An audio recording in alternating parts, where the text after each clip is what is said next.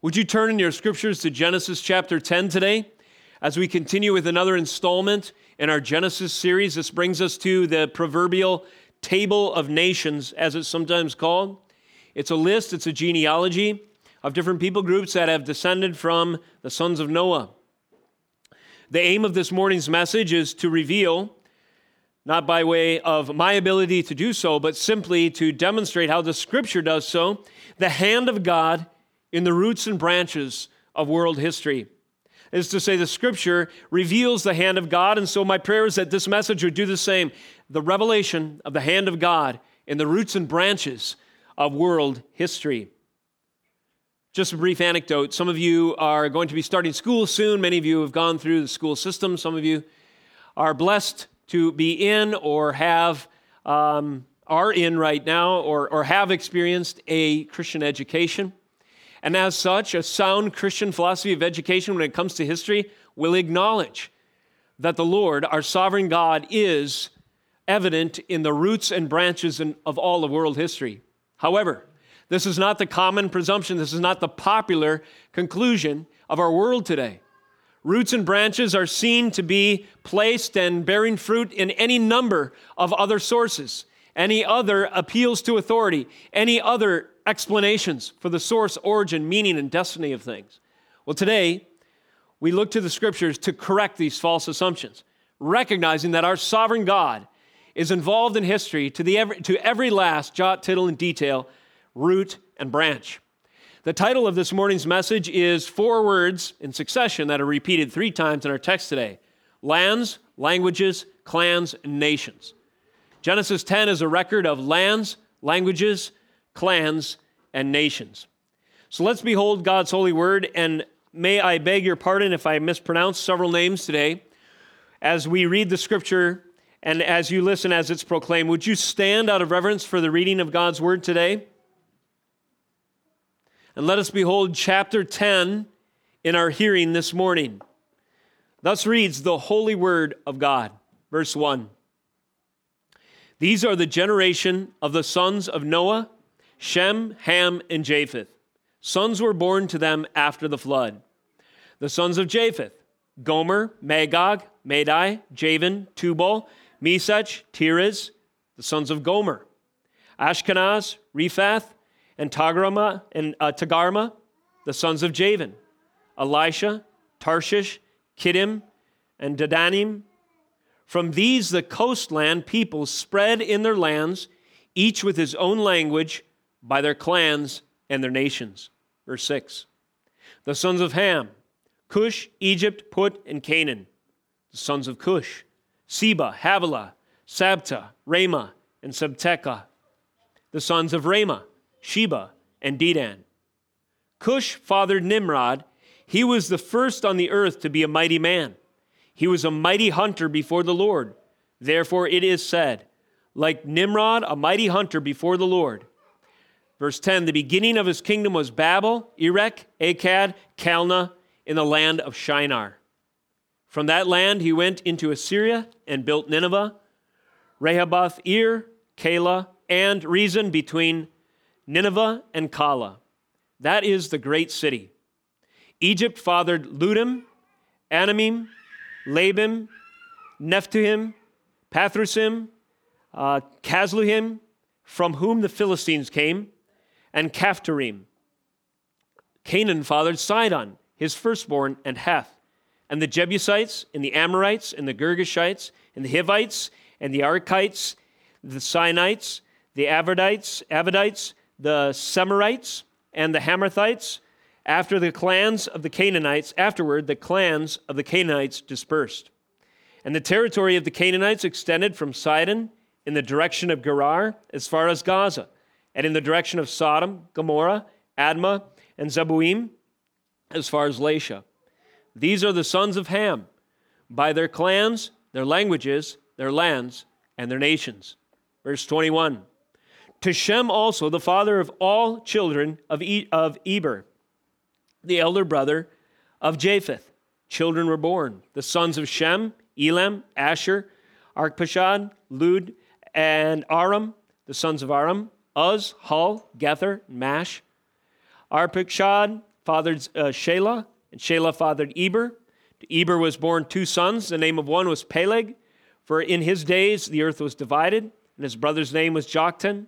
Joktan fathered Almadad, Sheleph, Hazarmarveth, Jerah, Hodaram, Uzal, Diklah, Obal, Abimael, Sheba, Ophir, Havilah, and Jobab. All these were the sons of Joktan. The territory in which they live extended from Mesha in the direction of Sephar to the hill country of the east. These are the sons of Shem by their clans, their languages, their lands, and their nations. These are the clans of the sons of Noah, according to their genealogies in their nations, and from these nations spread abroad on the earth after the flood. This is the word of God. You may be seated.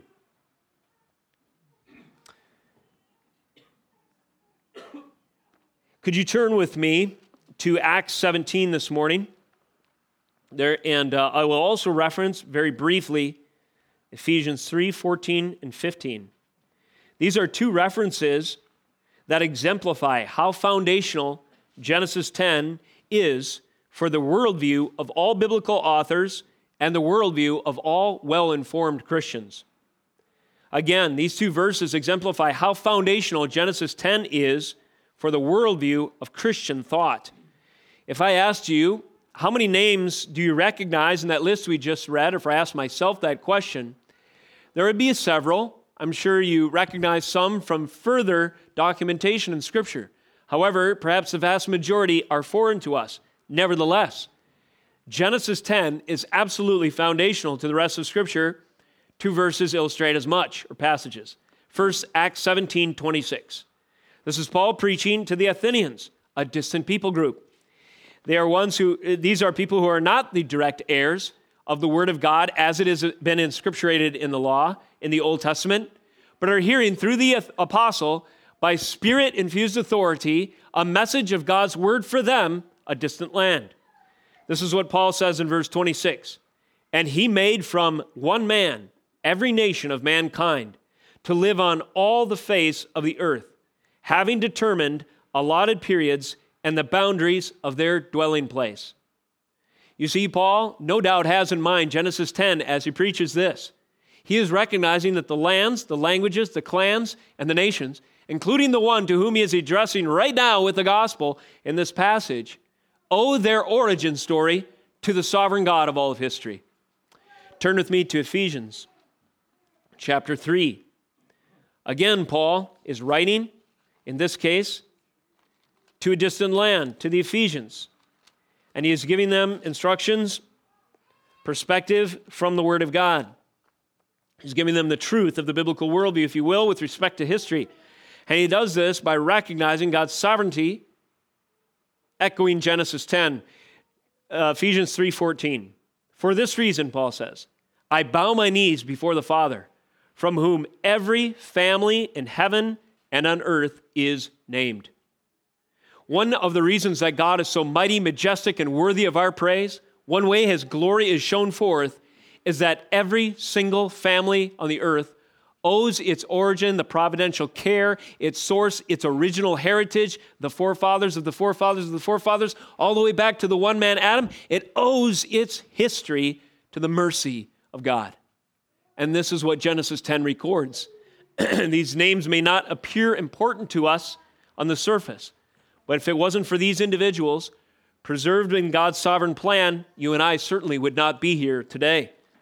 This raises the stakes, does it not, for the importance of Genesis 10, both in our experience, but more importantly, in Scripture. Immediately after the flood, and some accounts select passages from Noah's life, Moses records this genealogy, marking the lineage of Noah's sons. What is a genealogy? It's a history of a family line. And which families are in focus here? They are the sons of Noah. Young people in the room, kids, who can name the sons of Noah for me today? What were Noah's sons? In the back, any answers? Noah's sons, does anyone know? Yeah, Shem, Ham, and Japheth. That's correct if that was your answer today. This chapter goes further than a mere list, however. There are also, you may have noticed, signal details which anticipate events to come, recorded throughout Scripture, which chart, and this is my primary thesis this morning, they chart the prophecies of Noah concerning his sons, and by extension, prophecies concerning all the human race. And in a moment, I'm going to refer back to Genesis chapter 9, and we will see three aspects of Noah's prophecy, each with respect to one of his sons. Noah proclaimed the word of God to Japheth and his lineage. Noah proclaimed the word of God to Shem and his lineage, to Ham, and specifically Canaan, who was Ham's son, and his lineage, and so forth. And so my contention contextually here is details about this lineage are already demonstrating these prophecies of God's prophet Noah coming true in time. And we see them further unfold through the rest of recorded history, even to our time today. This chapter allows us, therefore, to view world history from a sovereign perspective, as God's purposes and plan are played out on the stage of ancient history. There are a number of unique factors, we'll just mention two of them this morning, that are also encoded in this section. Let us note these. First, there is a literary device, that means a way of recording information, and the Bible has some unique ways of doing this. This chapter features one of them, and it is a literary device that involves time, and specifically the overlapping of time. If you were to read Genesis just as a novel, you would be confused or you'd think there was a mistake, because sometimes the time overlaps. Genesis 10 records the events of the dispersion of the nation, and then Genesis 11, which records the accounts of Babel, goes back and picks up somewhere in the middle of the time references in Genesis 10. So just to be aware, while you're reading Old Testament narrative, sometimes this device of overlapping time is employed. Now, chapter 10 naturally precedes chapter 11 as it sets up the context and God's sovereign plan that sets the stage for the Tower of Babel events. It's particularly highlighting, in this regard, the legacy of Nimrod, a city builder, but chapter 10 also transcends chapter 11 chronologically, speaking of a multi-generational sweep of time and nations. This is a mark of sovereign inspiration in Scripture. If you read a history book, if you read the newspaper, you'll likely only get events in a linear progression. This happened, which caused that, which then happened, and this and so forth, as if history was only a chain of cause and event reactions, in a naturalistic type of way. Typically, we write history in our day and age, in our secular era, as if we have a microscope on certain activities and we are watching the chemical reactions of events, actions, and reactions in the stage of human affairs. But however, this is a faulty view of history. History is a beautiful symphony of God's purposes woven together in the most fascinating, in some ways complex, in some ways simplistic beauty over the course of time, revealing His decree in real-life people and each and every heritage of nations, ethnicities, languages, clans, and cultures. All of this in this spectacular way and this sophisticated tapestry, if you will, of God's purposes, revealing His glory over the landscape of time. And this is why some of these devices are used in the Scripture. It's to draw our attention to these aspects of God's glory recorded throughout even our and the ancient man's experience. Second literary device. There's a use of numbers that recurs. It's a pattern in Genesis 10. 7 or 70 are featured. There are 70 nations that are listed. There are 7 sons of Japheth. Some commentaries are helpful in this regard while I was studying this week. 7 grandsons of Japheth are listed. 7 descendants of Cush are listed. 7 descendants of Egypt. So in the Scriptures, often when this use of 7 is deployed, it's communicating comprehensiveness or fullness or fulfillment. The number 7 often means perfection, fulfillment, fullness, and so forth. So this is a way that the Bible employs literary devices to communicate to us that while this list is not exhaustive, in other words, it doesn't give us every single person in any particular lineage, it is nevertheless, in the context, comprehensive. This use of 7 demonstrates to us that the author has in mind all of world history, the total human experience, all nations without exception. So again, that sets the tone. So as we take this into view, we see this chapter refers to God's plan, God's purposes through all nations over all the earth for the entire span of time. So with that introduction, let me give you a heading, and I'm going to have 3 major points this morning. God's word fulfilled through the legacy of Noah's sons. Again, God's word, particularly the prophecies of Noah, are being fulfilled through the legacy of his sons. And it occurred to me after I wrote this outline that these main points kind of sound like band names. Maybe that'll help you remember them. So think of Japheth and the Coastlands. Japheth and the Coastlands, our first rock band today. Secondly, Ham and the City Builders. And thirdly, Shem and the Significant Sons. I apologize, but I just had to mention that because it sounded so much like a kind of a rootsy music concert or something like that.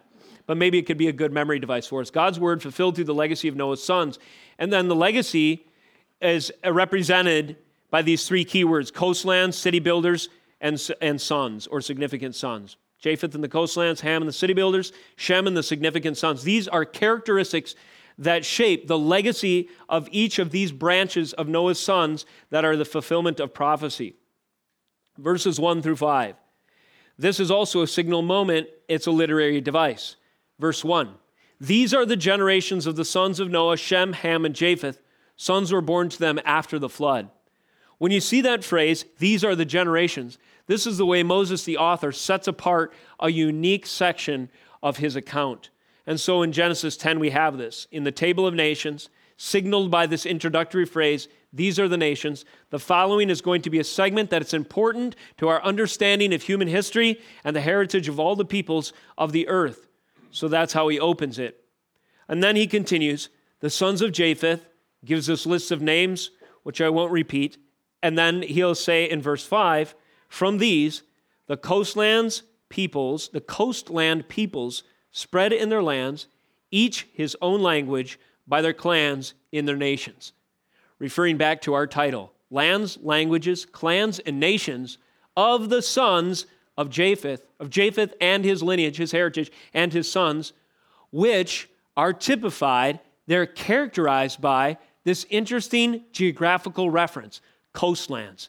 Japheth and the coastlands. Something important about the region in which they dwell is attached to their lineage. Now let's go back to Noah's prophecy. Chapter 9, verse 25. You remember the context, don't you? So a sinful situation has taken place. Noah has fallen drunk under the influence of wine. His one son takes the occasion to do something shameful and disrespectful, revealing the nakedness of the father. His 2 other sons do the virtuous thing, and they walk backward with robes on their shoulders, and they covered their father's nakedness. When Noah awoke, it says in verse 24, from his wine, and knew what his youngest son had done. Who was his youngest son? Ham. When he knew what his youngest son had done to him, he said the following, cursed be Canaan, a servant of servants shall he be to his brothers. He also said, blessed be the Lord, the God of Shem, and let Canaan be his servant. And finally, may God enlarge Japheth, verse 27, and let him dwell in the tents of Shem, and let Canaan be his servant. So this is a prophecy that comes by way of promise and judgment following these tail end events in the account of Noah's life. And just like the lineage, the genealogy of chapter 10 is divided by 3 according to the sons of Noah, so this prophecy is divided by 3. There is something proclaimed over each son, unique to them, and by extension, their lineage. Now, instead of Ham, the curse falls on Canaan, who is the son of Ham, nevertheless in the same line. And what is prophesied of him? Cursed be Canaan, a servant of servants shall he be to his brothers. So according to Noah's prophecy, Ham's line will be cursed. He will be a servant of servants to his brothers. The judgment for his sin will take the shape of generational subjugation. Secondly, Shem. Blessed be the Lord, the God of Shem, and let Canaan be his servant. This is a prophecy of blessing. When it comes to Shem, his line will be marked by blessing, by God's promises coming true. The Lord, Yahweh, the God of Shem. The Lord here in all capitals is the covenant name for God, and God is referred to in these personal terms, the God of Shem. There is an ownership relationship. There is a covenant bond between the peoples of Shem and Yahweh, their covenant Lord. So the prophecy declared over Shem is bounded, it's described, it's characterized by covenant relationship. Yahweh is the God of the Shemites. This is profound. And then thirdly, by extension, this blessing actually goes to Japheth. May the Lord enlarge Japheth. So there's an expansion of Japheth. Remember the geographical reference in Genesis 10. And there is this, and let him dwell in the tents of Shem. So when it comes to Japheth, there will be an expansion. He will be enlarged, and he will expand to dwell in the tents of Shem. This is a threefold Noahic prophecy of the lineage of the human race. So how does this relate to the first category in our genealogy, which records a bit of the family history and this one detail of coastlands with respect to Japheth? Well, it's interesting. If you had a map and you were to ask the question, where are the coastlands? You could pinpoint through the help of other references in Scripture and even some archaeological evidence, generally speaking, where the sons of Japheth settled. If you think of, in your mind's eye, where Israel, is located, even geographically today, and you move north into what is modern Turkey, and then even east into what would be, I suppose, Eastern Bloc nations and so forth, heading toward Asia, that region is generally called Asia Minor. And if you go to the west, even as far as Spain and Italy, and some of the islands in the Mediterranean Sea, these in fact are the areas where Japheth's sons settled. They moved out to the further regions, the Netherlands, the farthest stretches of the known world. They moved out to the coastlands around the perimeter of the Mediterranean. There's a geographical emphasis to the direction of Japheth's sons, fulfilling in part this prophecy that they would enlarge, they would expand, their territory would have the broadest reach, and so it did. All through Scripture, you see reference, some of these names that are listed here in our text today will reappear, but they will reappear over, in this distant island in the Mediterranean Sea, or north in this region in Asia Minor. They will reappear, in fact, in Paul's missionary journeys, and now we start to see some of the significance coming even more into focus. There is a destiny for the coastland peoples that is revealed as Scripture continues to unfold. In other words, there's an answer to this question.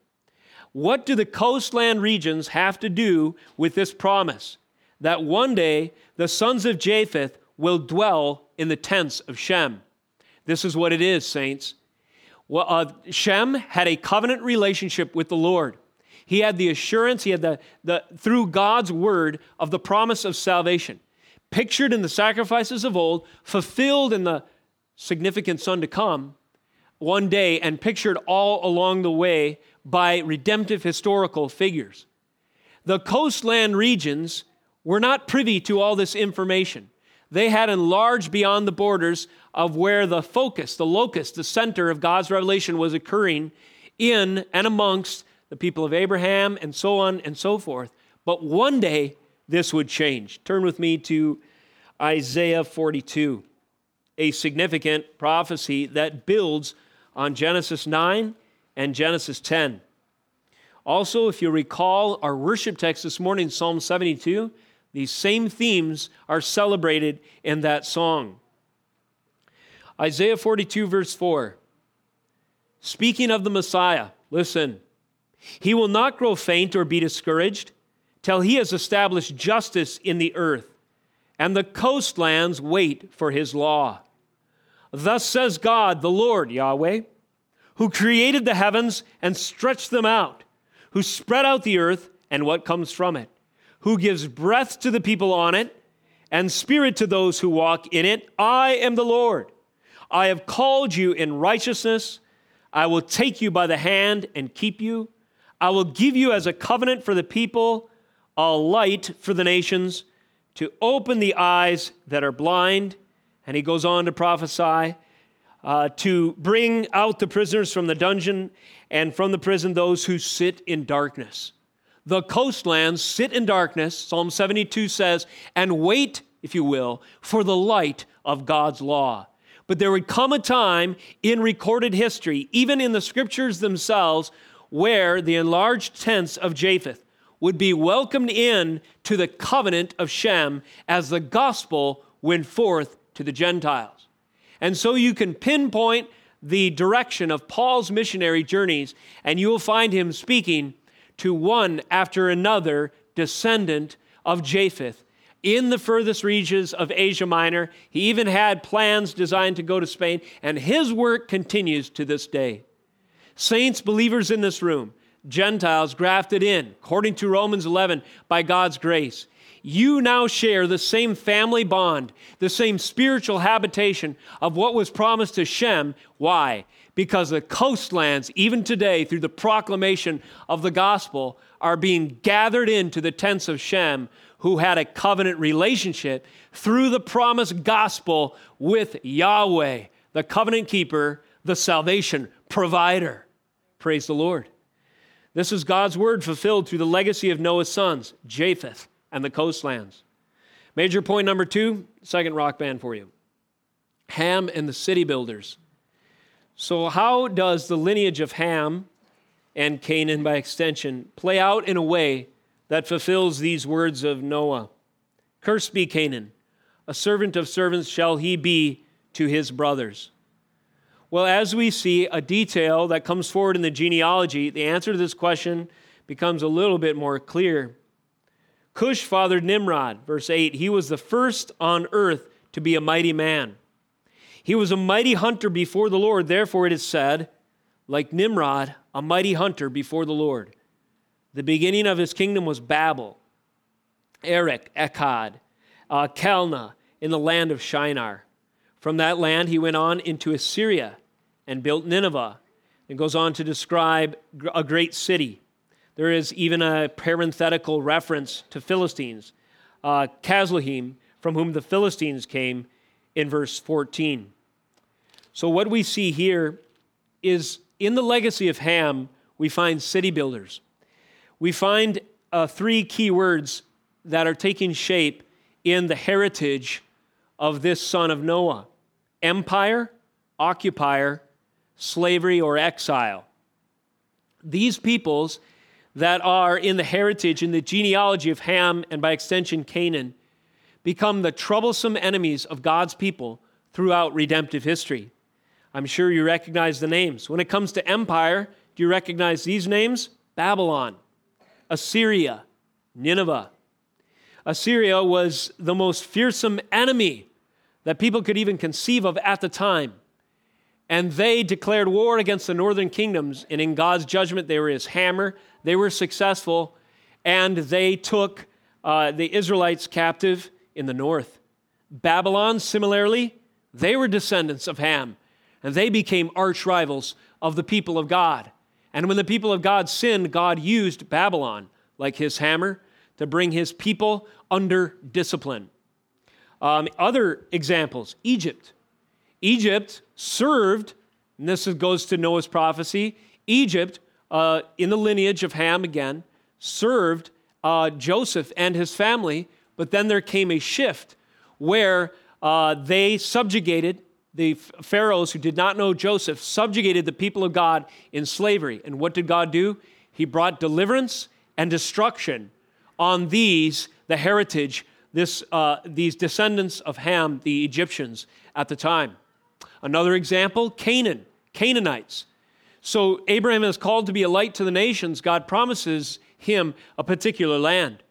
But his heritage, his descendants have to wait some 400 years until what? The fullness of the iniquity of the Canaanites is complete. And again, at that point, God will intervene, and what will happen?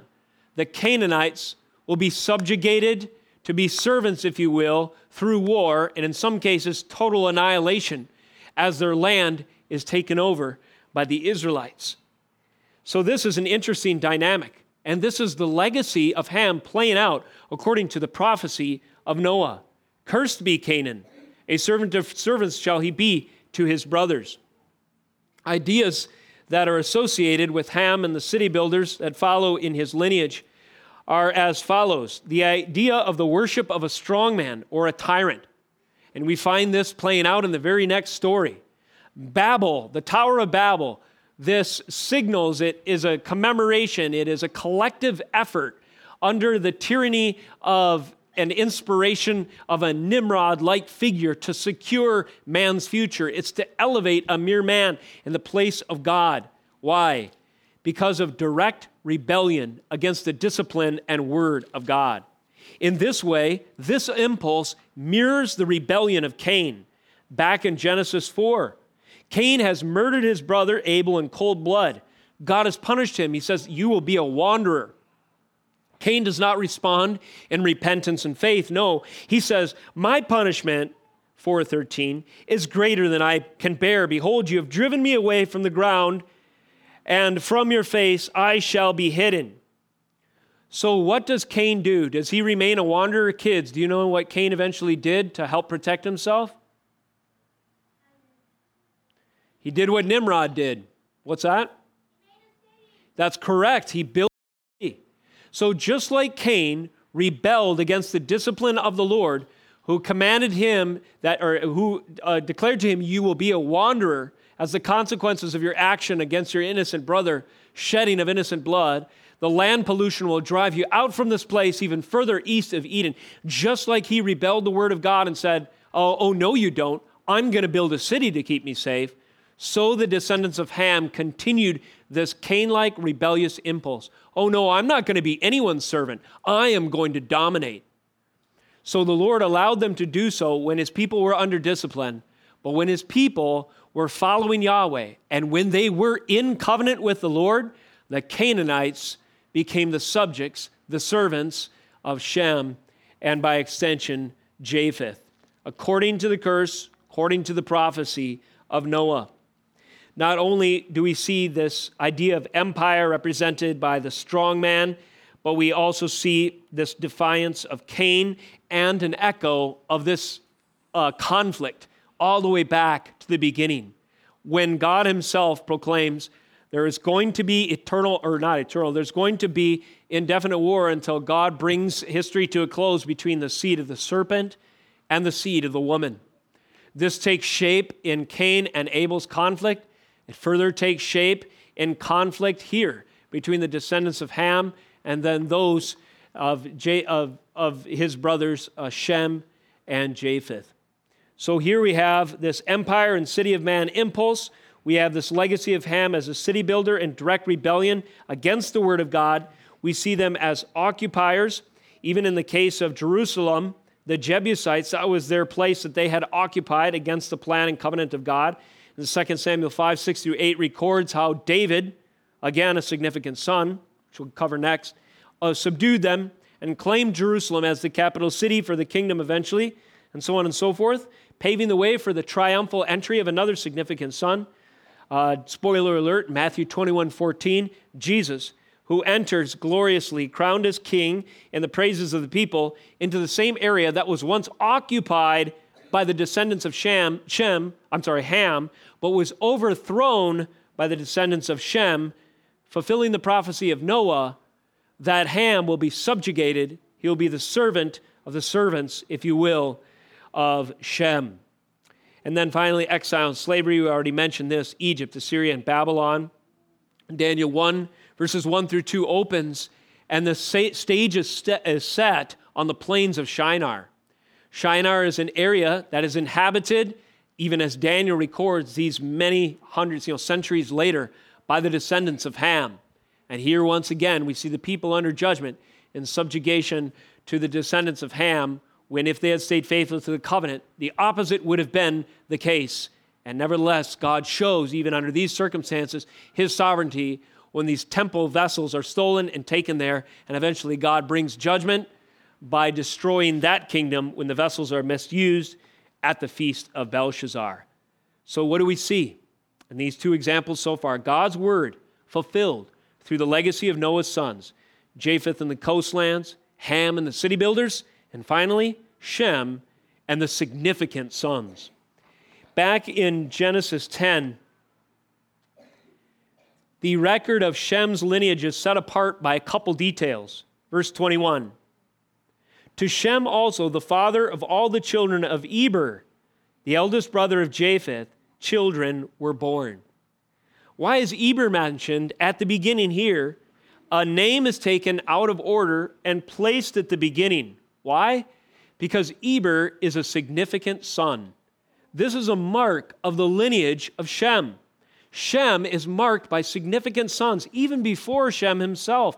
In the pre-flood world, there was Seth, and the promise was given to Eve. Eve's hopeful prayer is fulfilled when Seth is born. He's a significant son.